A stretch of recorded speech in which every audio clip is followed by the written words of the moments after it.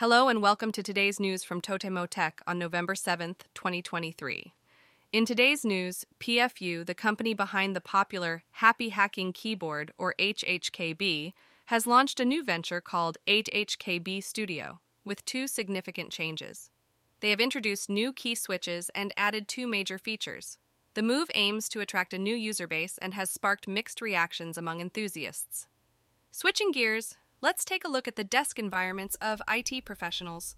Sony Biz Networks, the company behind NeuroBiz and Prediction One, is showcasing the workspaces of engineers and salespeople. The photo series provides insights into the working conditions and tools used by employees. Moving on, a Japanese development company called Future Eye has filed a lawsuit against Amazon, alleging patent infringement by the AI assistant Alexa. This is not the first time Future Eye has taken legal action against a tech giant, as they previously won a lawsuit against Line.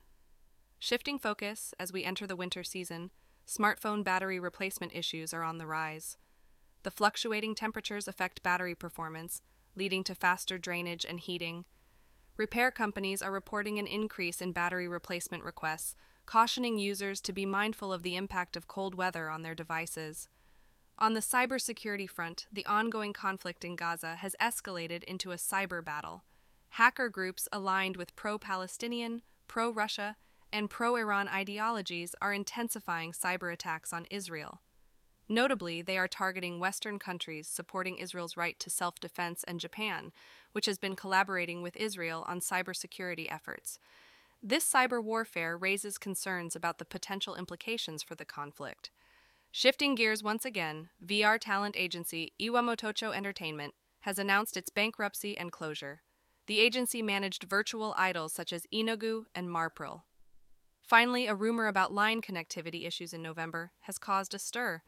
While it was initially speculated that Line would become inaccessible if users didn't agree to the new privacy policy by the end of October, this turned out to be false. The confusion stemmed from a message received by a concerned mother, who was relieved to learn that her Line usage would not be affected. That wraps up today's news from TotemoTech. Stay tuned for more updates on the latest tech developments. Visit japandailynews.com for the news, yen exchange rates, and a daily Japanese proverb.